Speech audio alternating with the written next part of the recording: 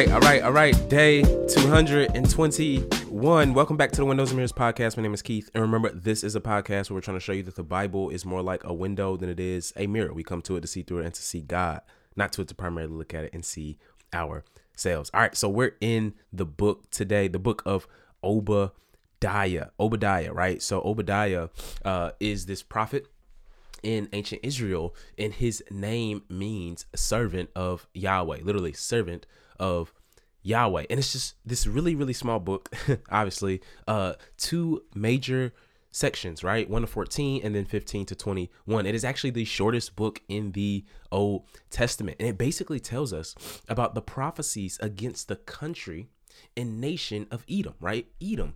And God's judgment is coming upon them. And God is not just, remember, we've said this before, God is not just the God of Israel, but he's the God of the nations, the God of the universe. Now, Edom, remember, is a descendant of Esau, right? And Israel is a descendant of Jacob. You remember Esau, or Jacob and Esau were brothers, right? In Genesis 25, they was going at it in the womb, fam, right? And this has played out all throughout Israel's history, from the womb all the way now to the Babylonian exile. Here, Edom played a part, hear this, in allowing Babylon to take Israel into captivity, right? They assisted Babylon, they took them and taken them captive, and they plundered their cities and captured some of their people as well. And God basically, listen, simply put, God ain't having it. God ain't having it, right? And the thing we can kind of hang our hat on is that when people take advantage of God's people, we can have confidence that God will avenge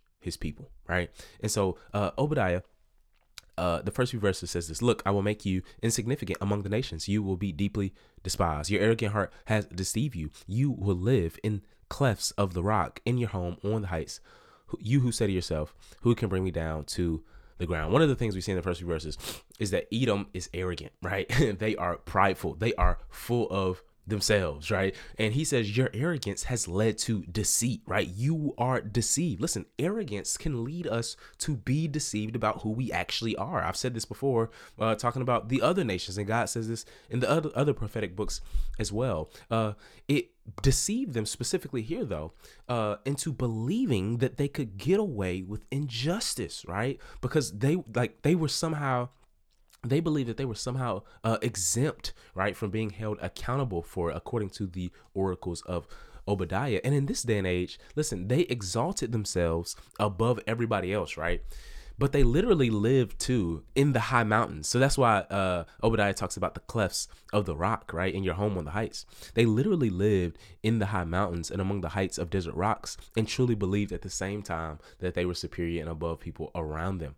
And I think what the Lord is trying to say here through Obadiah is that no one is so high up in society or in the eyes of the world that God can't humble them and bring them low. God is saying, I will humble them with justice and judgment. And he says in verse 4, he says, no, even if you were among the stars, chief, like even if you were that high above human altitude, like eagles, he says, it would still be light work. He says, no, I'm different. I'm God, right?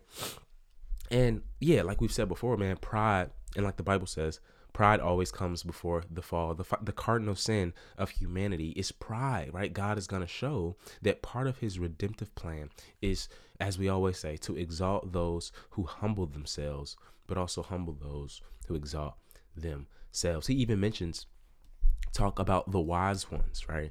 And in those days, Edom was known for the wisdom.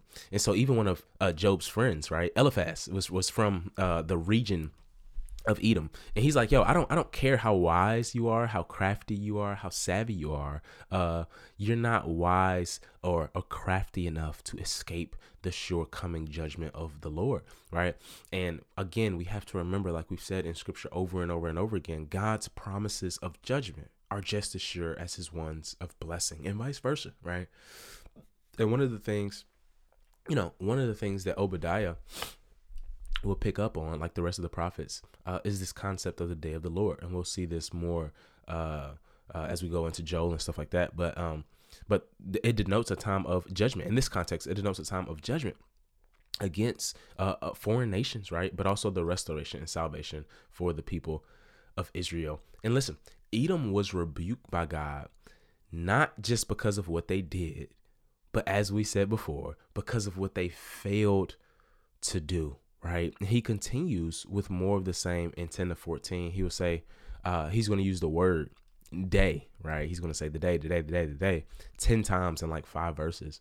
And again, that day was the concept of the day of the Lord against Israel, right? God is just, which means he's which means he's not impartial, right? He says you can get it too. But what he's saying here is that the height of his judgment is going to come, and God's blessing is taking enemies and making them his friends, right? God's blessing is taking enemies and making them his friends. Listen, the height of human betrayal is the taking of family and treating them as enemies. God is saying this is what took place here, right? You took people who were your family and you made them your enemies, right?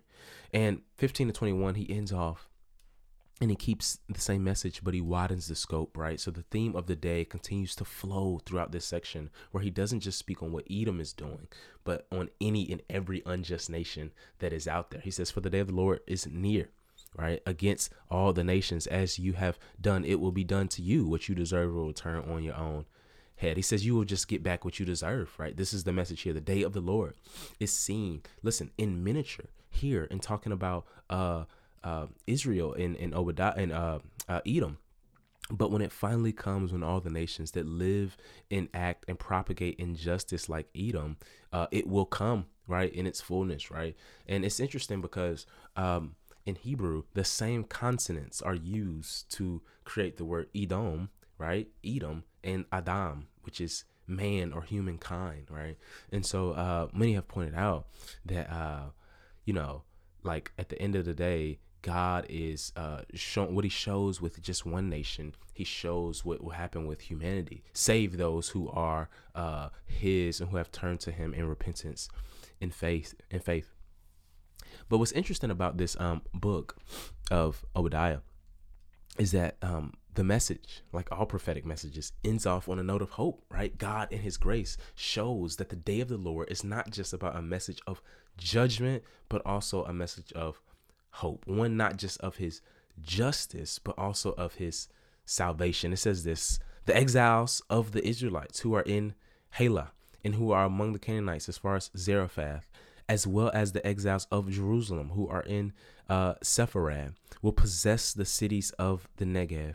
Saviors will ascend Mount Zion to rule over the hill country of Esau, and the kingdom will be the Lord's. The message ends off with God's people in God's place under God's power. The kingdom would be restored. The kingdom that God had been trying to establish through David and Solomon and the other Judaic and Israelite kings would be restored. The kingdom of God is one where evil will be defeated and the people will be renewed, right? And the other prophetic books say that no, even the nations, even Edom, right? Isaiah talks about, even if they would turn to the true and living God, they could have a piece of this pie as well. God is just, but once again, he is also just as merciful. Let's pray.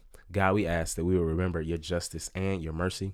Lord, I pray that we would not fall off one side of the horse, God, because you are both just and merciful. Lord, we thank you that you will avenge everyone who takes advantage of your people. I pray, Lord, that we would rest in these truths today. I pray that the prophets' words would stick to our hearts and not just be something we know with our heads. It's in Jesus Christ's name we pray.